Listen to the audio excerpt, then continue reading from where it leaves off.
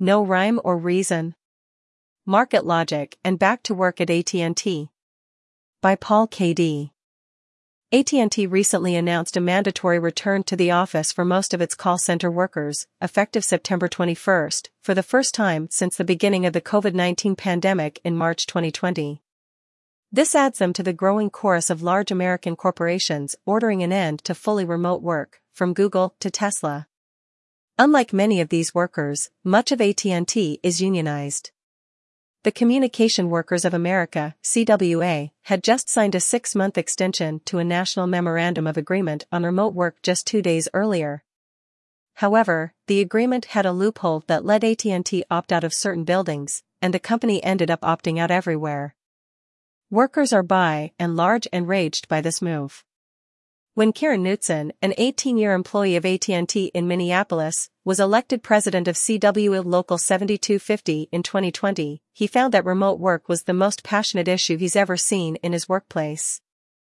AT&T first floated a return to work in the summer of 2021, but quickly backed down when the Delta variant of COVID was surging. Since then, Local 7250 has been fighting for a permanent work-from-home option through a work-from-home committee created within the local. The committee started to meet every week on Zoom, and continues to this day. They created a petition this spring along with Local 7200, also in Minnesota, and began demanding that CWA take up the issue nationally. As the petition gathered signatures, AT&T workers around the country began to take note. Since then, 3 other locals have joined the petition, and Local 7250 opened up its work-from-home committee to any union member to join. Notably, this effort is being driven by the rank and file of the union. AT&T workers are split into many different contracts negotiated on a national level by CWA, and the agreement covering Local 7250 was extended by 4 years last winter without any effort to get remote work included in the contract. Because of this Byzantine setup, where workers at different call centers, even within the same state, are covered by different contracts, they can feel incredibly disconnected from any other center.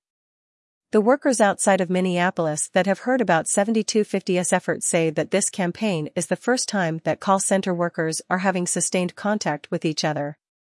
The connections that have emerged have been due to the efforts of individual workers. For example, Mustafa Hassan, president of CWA Local 3905 in Huntsville, Alabama, met Local 7250 President Kieran Knutson at labor notes raising the prospects of communication and coordination across state lines. In interviews, AT&T workers wanted to stress how valuable working from home was for them. Val Williams, a 22-year AT&T employee who works in Houston, called it a blessing, as it allowed her to be home with her young child. Especially during remote learning, employees were happy to be able to work at home and keep an eye on their kids. Yolanda Almo, a 14-year AT&T employee from Minneapolis, describes the feeling of being home with her kids as having one of the biggest worries off your plate. What's more, the workers were able to stay safe during the pandemic, something that is a constant on people's minds. Val works in the one district where the workers have already been ordered back to work. Val says that since then, COVID has run rampant. While the company refuses to release data on who has been infected, she and her coworker Claude estimate it to be between 20 and 25% of the workforce. Besides the danger of COVID, Val says that the anxiety of being in such a workplace has caused everyone to be on edge. After walking in the door, it takes you a minute just to calm down, but then someone will cough or sneeze and it will come back again. Many workers noted that besides the pandemic, there are plenty of other diseases out there that circulate freely in these workplaces.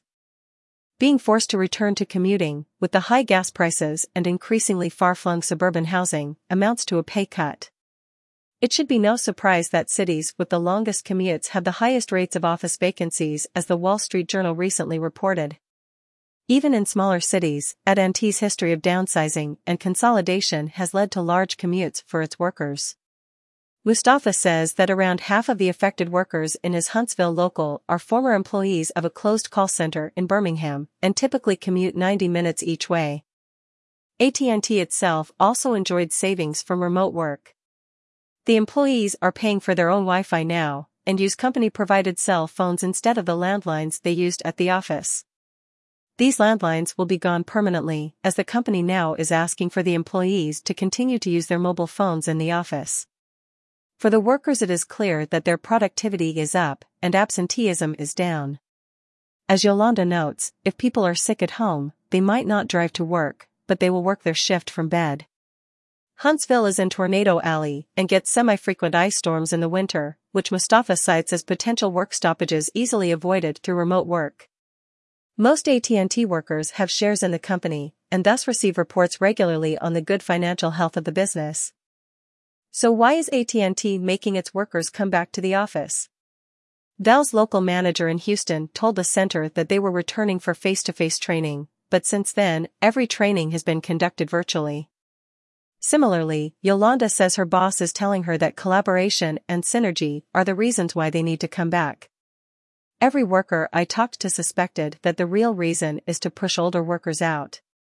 These call centers are veteran workforces. All the workers have been working there for at least 10 years at Yolanda's workplace in Minneapolis, and for 22 at Bell and Claude's in Houston. The current workforce is over the minimum number established in CWA's contract with the company, and workers think that AT&T wants to cut down the numbers. Already, Yolanda says, company cuts have been taking their toll. Inbound calls, which she used to take only over the first quarter of the year, are now assigned to her through September, because the headcount is shrinking. Another possible reason why AT&T is forcing a return to work is the recent slump in commercial real estate. Trade paper, The Real Deal, has been reporting on trouble in the industry, as downtowns have been slow to recover from the pandemic. Real estate, of course, is the main power broker in municipal politics, and many local mayors and chambers of commerce have rung alarm bells about the decline in downtown usage. If a large company like AT&T can bring its employees back, then maybe these areas can start to regain their value. The pressure to shore up real estate can be seen clearest in New York City, where the Times recently covered a massive investment in real estate megaprojects by Governor Kathy Hochul, despite the recent Hudson Yards development failing to fill up. The same story mentioned that most downtown office leases haven't been up for renewal since the pandemic started. One real estate broker is quoted in the story as saying that if the remote work trend continues, there will be landlords left with empty office buildings. This could be cataclysmic for the economic structure of many cities. Whatever happens with the return to office, it is heartening to see workers fight back. Contrary to what most of the media has been telling us, many workers are clearly not ready to forget the last few years and return to normal. As Karen of Local 7250 told me, since the pandemic began, there's been a transformation in what people think they're owed. When you give people something they have never had before, like a chance to be with their kids during the day or suddenly not having to spend 3 hours in a car every day, it turns out they do not give it up so easily. It is also important that this is a fight that the rank and file have spearheaded, making connections with workers across the country that they had never talked to before. As one of the Local 7250 workers joked over a megaphone at a recent picket, the real collaboration and synergy comes from the union taking action. About the author. Paul K.D. is a member of UFCW Local 663, an activist in the labor movement in the Twin Cities, and a member of the Tempest Collective.